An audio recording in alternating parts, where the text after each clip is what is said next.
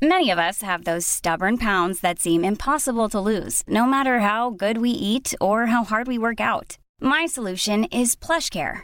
PlushCare is a leading telehealth provider with doctors who are there for you day and night to partner with you in your weight loss journey. They can prescribe FDA-approved weight loss medications like Wegovy and Zepbound for those who qualify.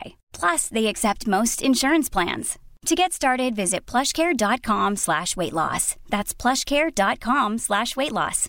Hey, Dave. Yeah, Randy. Since we founded Bombas, we've always said our socks, underwear, and T-shirts are super soft. Any new ideas? Maybe sublimely soft. Or disgustingly cozy. Wait, what? I got it. Bombas. Absurdly comfortable essentials for yourself and for those facing homelessness. Because one purchased equals one donated. Wow, did we just write an ad? Yes. Bombas. Big comfort for everyone. Go to bombas.com/ACAST and use code ACAST for 20% off your first purchase.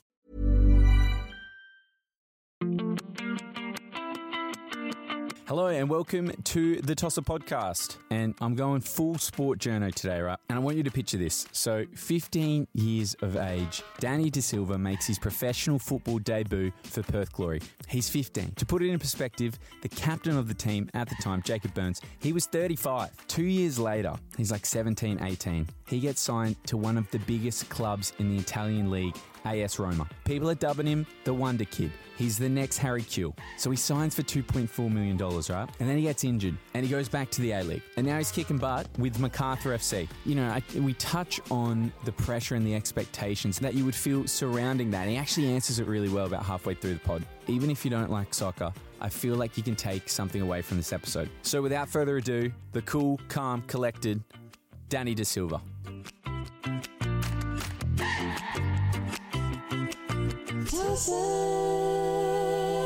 I want to go back to 2013. Now, you're rumoured to be potentially going to Everton. Yeah. You go to Perth Glory instead and become the second youngest player at that time to debut for Perth Glory. I'd love to know who was the first out of the two clubs to reach out and how did it all transpire in, I guess, the year leading up to you debuting and then subsequently debuting after that? Yeah, no, look, that's 10 years ago, eh? So that's absolute time wrap for me, man. Yeah. Like, to be honest with you, Everton reached out first because when I was a bit younger, I went there 2 times, in 2012 and 2011.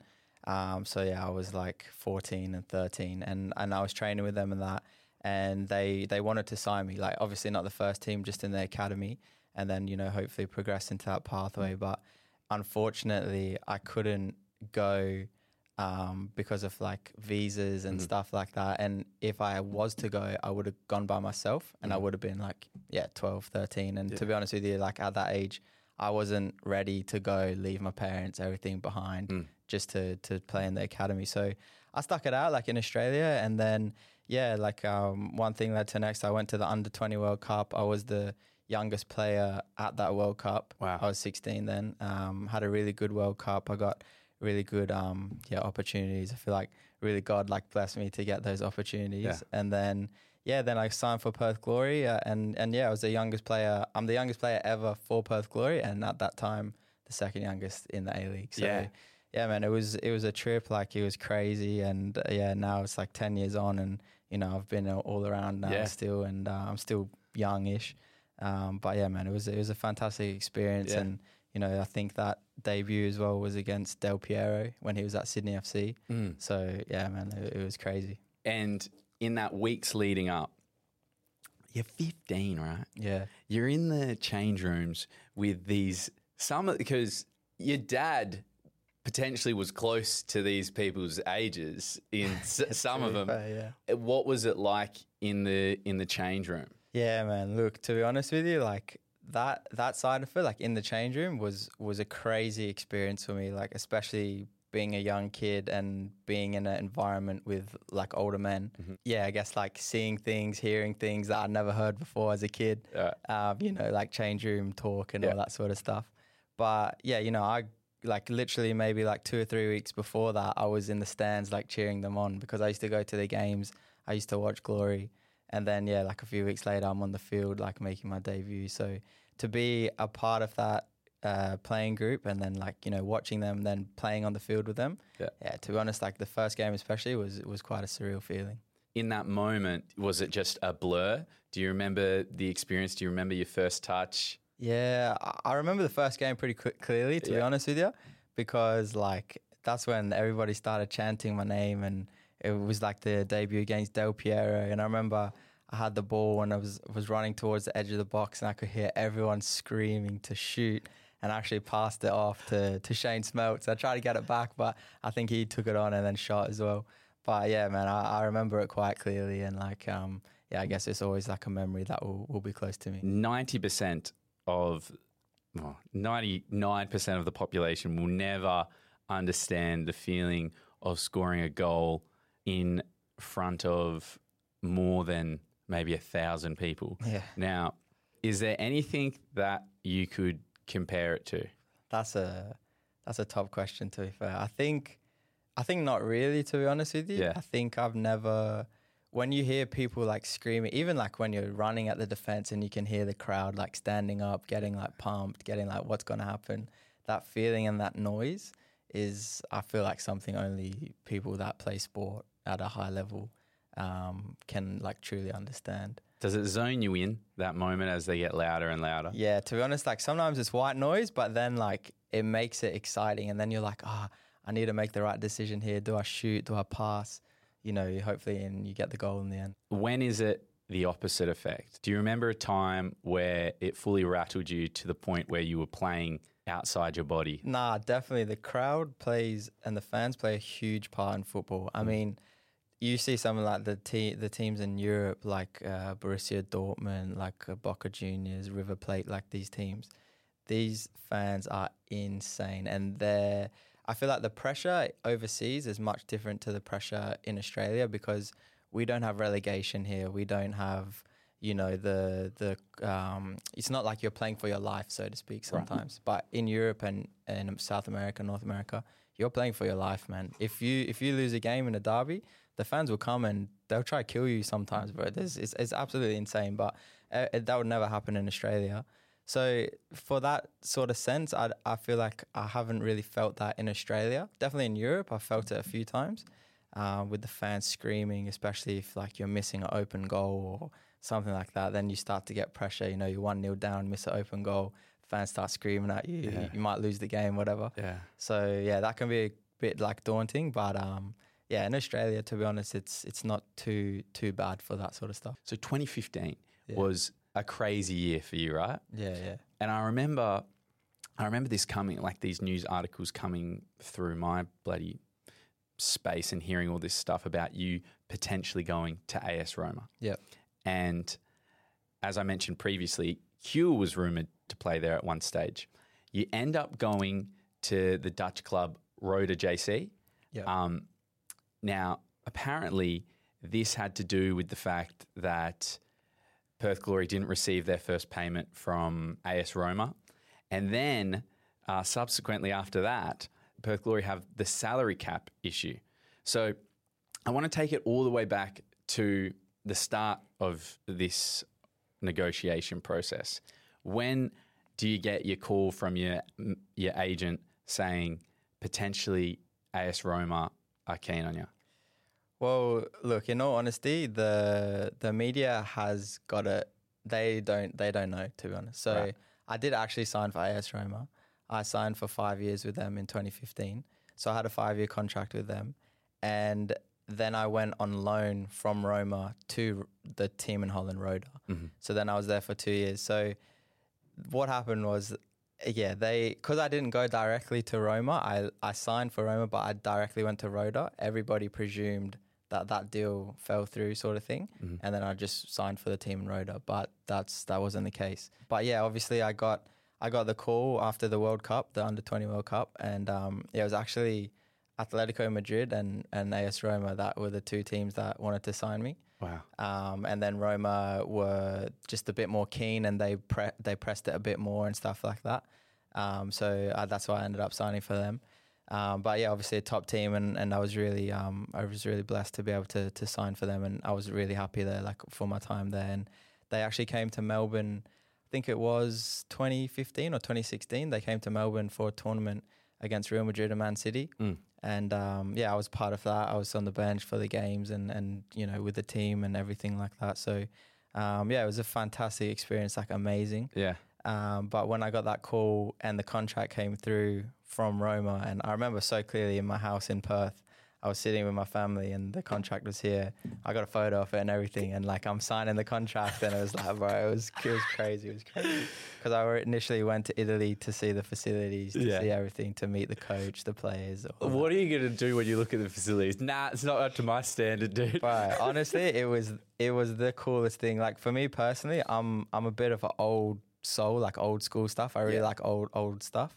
So this training ground was so old because it's Rome. Yeah. But it was so well maintained. Like it was just, the pitch was immaculate. The facilities were like what you would expect in Italy. Like the food was a joke. Like after training, you'd sometimes have like 3-course meal. Yeah. You'd have like a salad, then like a pasta, then some fruit or like whatever it was.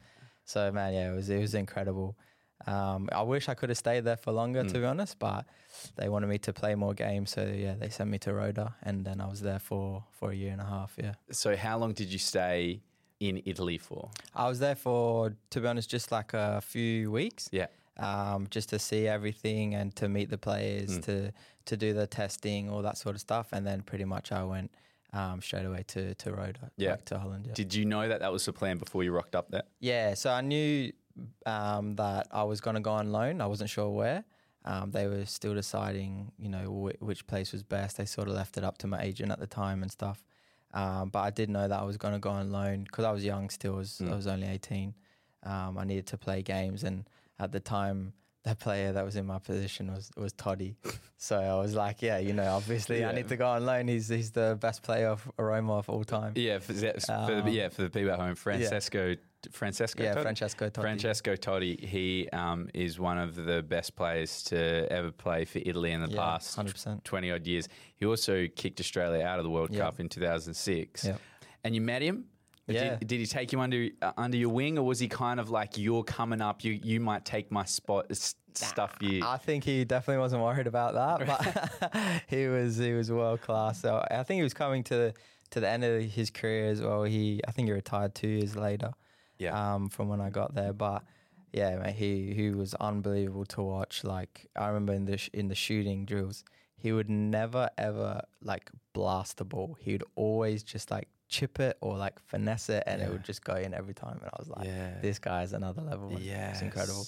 So I want to go back to that Real Madrid game at the MCG. Yeah.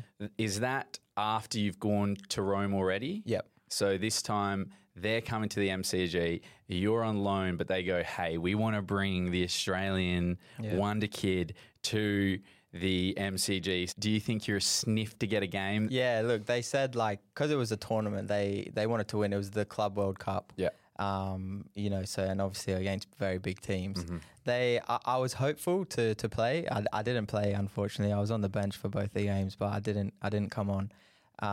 But I was very hopeful, because we're in Australia, maybe the last 5 minutes, whatever, just put me on. But unfortunately not. But it's okay. Obviously looking back, I wish I did come on, but it was still an incredible experience for me. And, even at halftime against Real Madrid, walking down, Ronaldo was still there, and Benzema, all these players, walking 1 meter away, down the tunnel, it was insane, mate. So yeah, it was a really cool experience. And yeah, the MCG was full. So it was 100,000 people. It's the biggest crowd that I've ever been a part of. So yeah, man, it was an incredible experience. What's the aura of Ronaldo when you walk past him?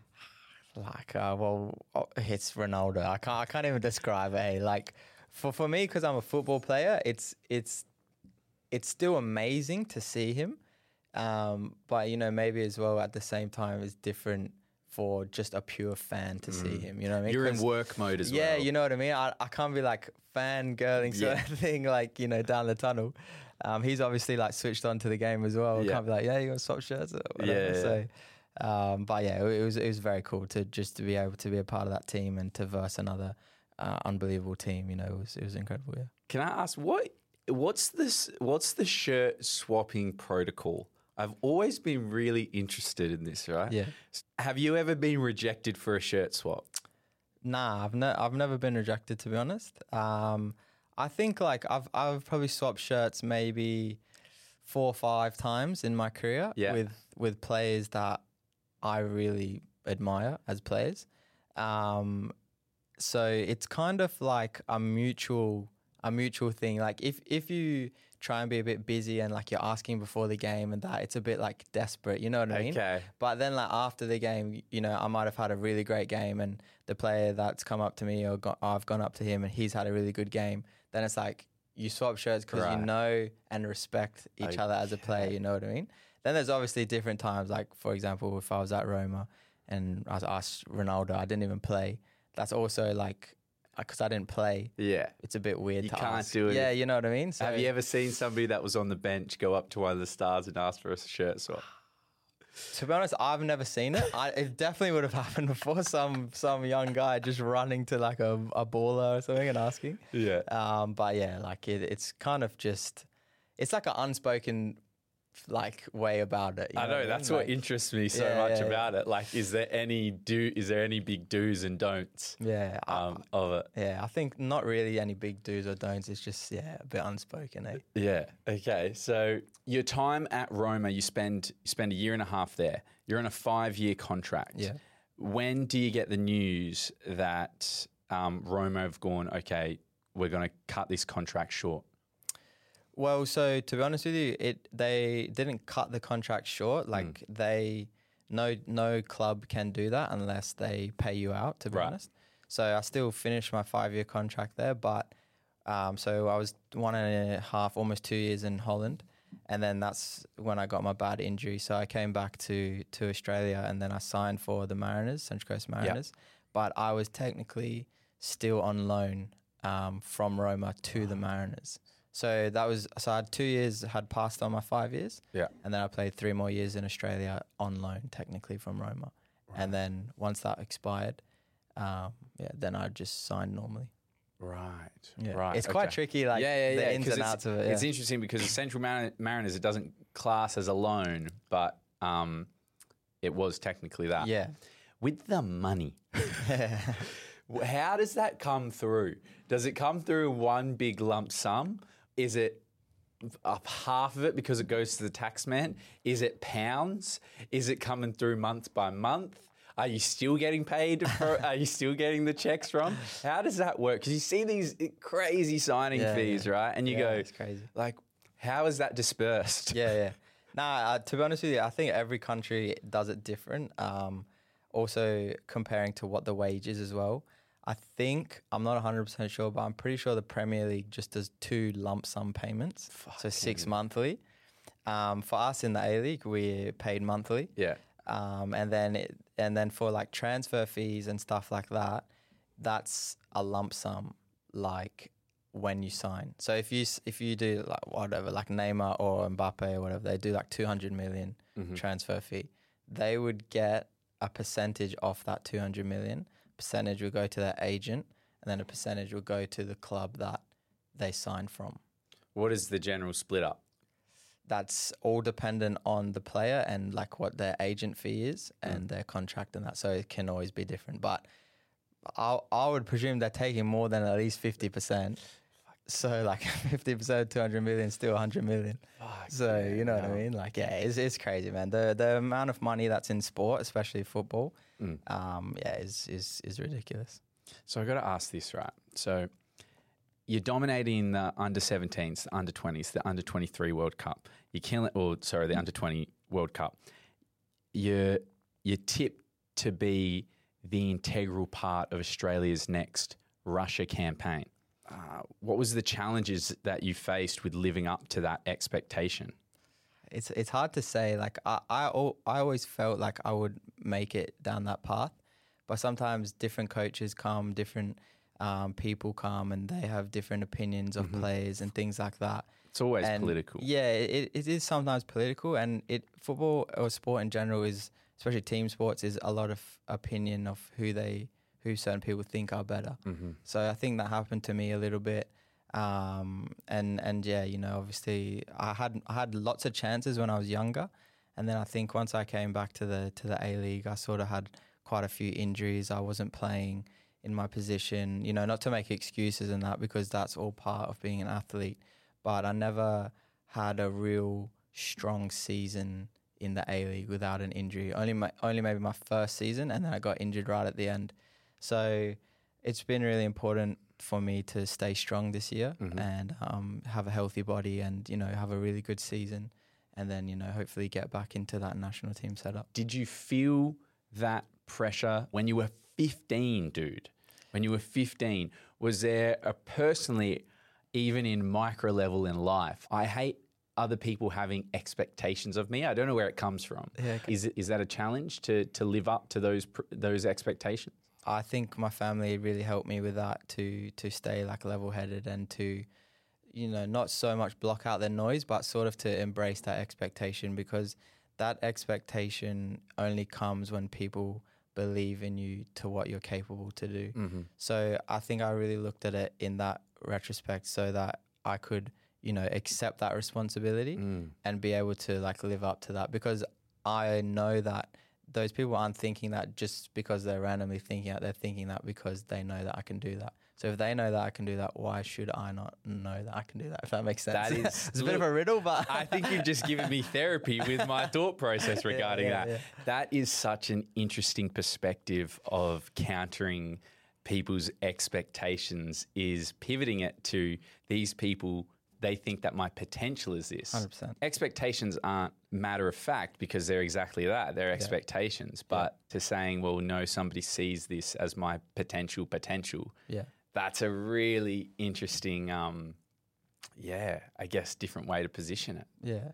I think it takes the pressure off as well. Like, you know, I feel like as an athlete, especially, even in life, I guess, if you put so much pressure on yourself, you can maybe crumble a little bit, you know what I mean? Because you're just so worried about doing so good, excelling and everything. But for me, it's just about doing your best. And if your best is not good enough for somebody, then you can't do anything about that. That's that person's problem, if that makes sense. Like, not to be disrespectful to that person, but if they expect more from you and you know yourself, you've given your best, that's all you can do. And they won't expect your best. Your best will be good enough. You know what I mean? Yeah. I love that. One thing I want to ask, FIFA ratings, right? I want to know, what is the noise around FIFA ratings within the change room? Do people know when they're coming out? Is it 100%? 100%, yeah. Nah, man. Honestly, whenever there's a new FIFA that comes out and the FIFA ratings come out, straight away, all the boys are jumping on it. What's my FIFA rating? What's your FIFA rating? And then, you know, there's banter flying around, whatever. Who's got the lowest? Who's got the highest? Yeah. But, you know, it's always just like fun. Like, I don't even know how they make the FIFA ratings, to be honest. Yeah. But, you know, it's the best when one year you have a high one, then the next year you drop like 4 or 5, and then you're like, oh, you know, you're trying to hide. But yeah, it's good fun, man. Everybody loves it. Okay, I've got a little sports trivia for you. Oh, here we go. Do you know the highest ever ranking Australian player on FIFA?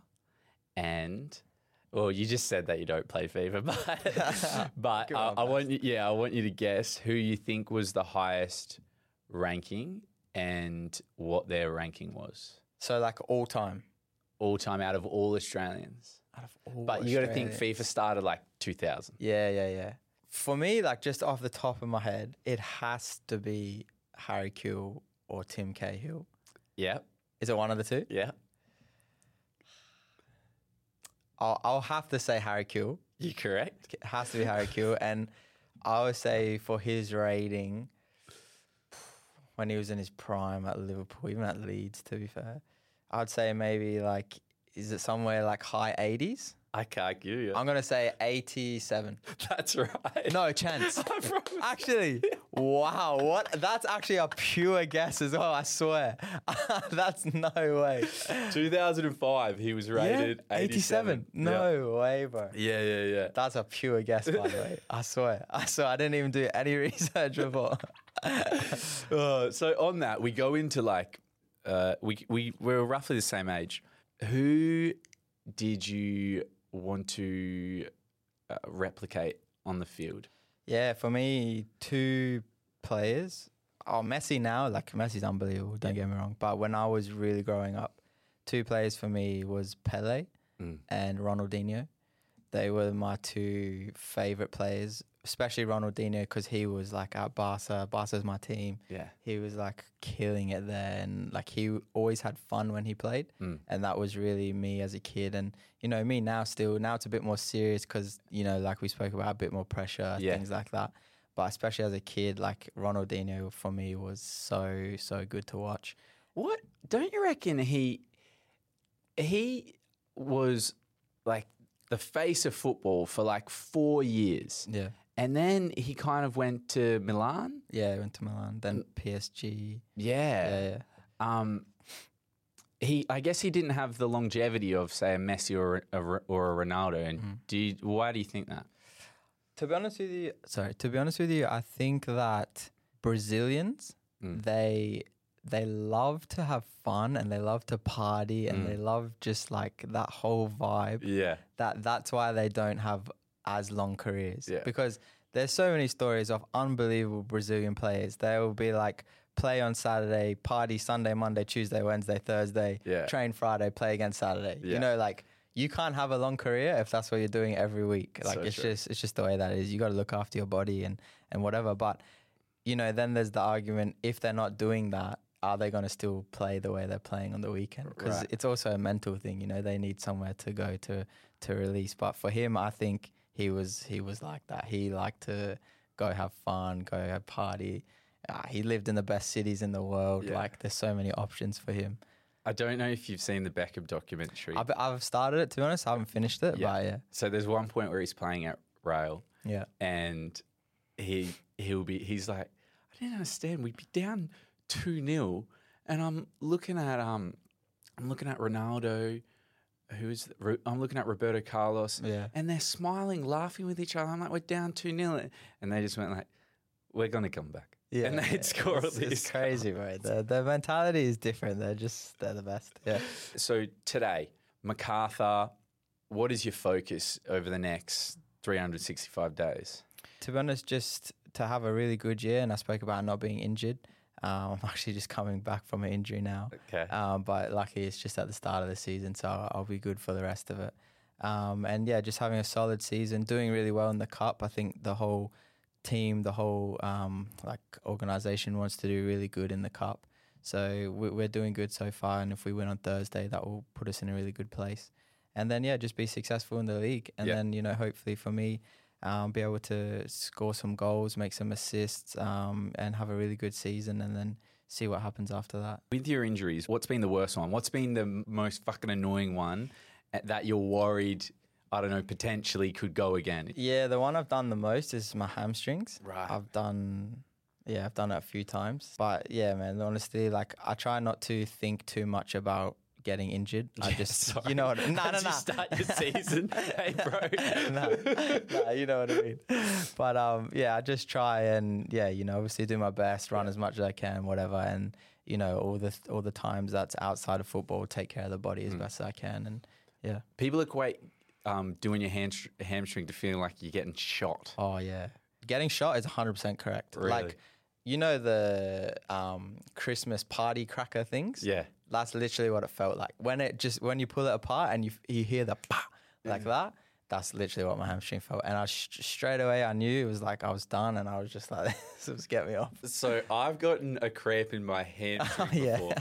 What would you compare that to? Oh, to be honest with you, I've seen some pretty bad cramps, but even players I've seen like screaming, like get me up, like on their back, legs up, like trying to stretch. But yeah, cramp is different because cramp will go away. Yeah. But hamstring, like if you do it bad, it's lingering there for at least like 2 weeks.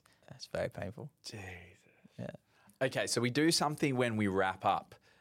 With our guests, I call it it's your Uber rating, right? But it's not your rating per se. So I've got a formula that I use. Okay. So firstly, we go your Uber trips. How many Uber trips have you got? 120. Okay, 120. That's not much, eh? No, that's nothing. I don't live it like in the city, so I feel like I'm driving everywhere. I'm already stinking. Okay. And this is going to be interesting. So you're a professional athlete. How many Uber Eats are you getting? 216. Oh, okay. That's pretty high. Yeah, that's high? Yeah. That's in the top echhelon. So then we times it by your Uber rating. Okay. So the last 2 digits of your Uber rating. So the point. 82. 82. Nice. Okay. So let me do the math here. 297. And that puts you... It's going to be terrible. I've got a feeling. Second last. That's class. You know what's killing me? The Uber. Amount of times I've used Uber, bro. It's the team buses. I don't know how many is the... So we got 1, 2, 3, 4, 5, 6, 7, 8. Some 6. Yeah. But you know what? You could class it as a win because it just means that you're spending less money. Yeah, true. Yeah. That is true. But Danny, it's been so good having you on, bro. I might go check out that game on Thursday. Is it here in Sydney? Yeah, it's in Sydney in Campbelltown Stadium, 7 p.m. Yeah, okay, brilliant. And same to the audience because this is probably coming out on Thursday morning. So yeah, check it out. Go check it out. Thanks so much for coming on, Danny. I appreciate it, Thanks, dude. man, I appreciate it.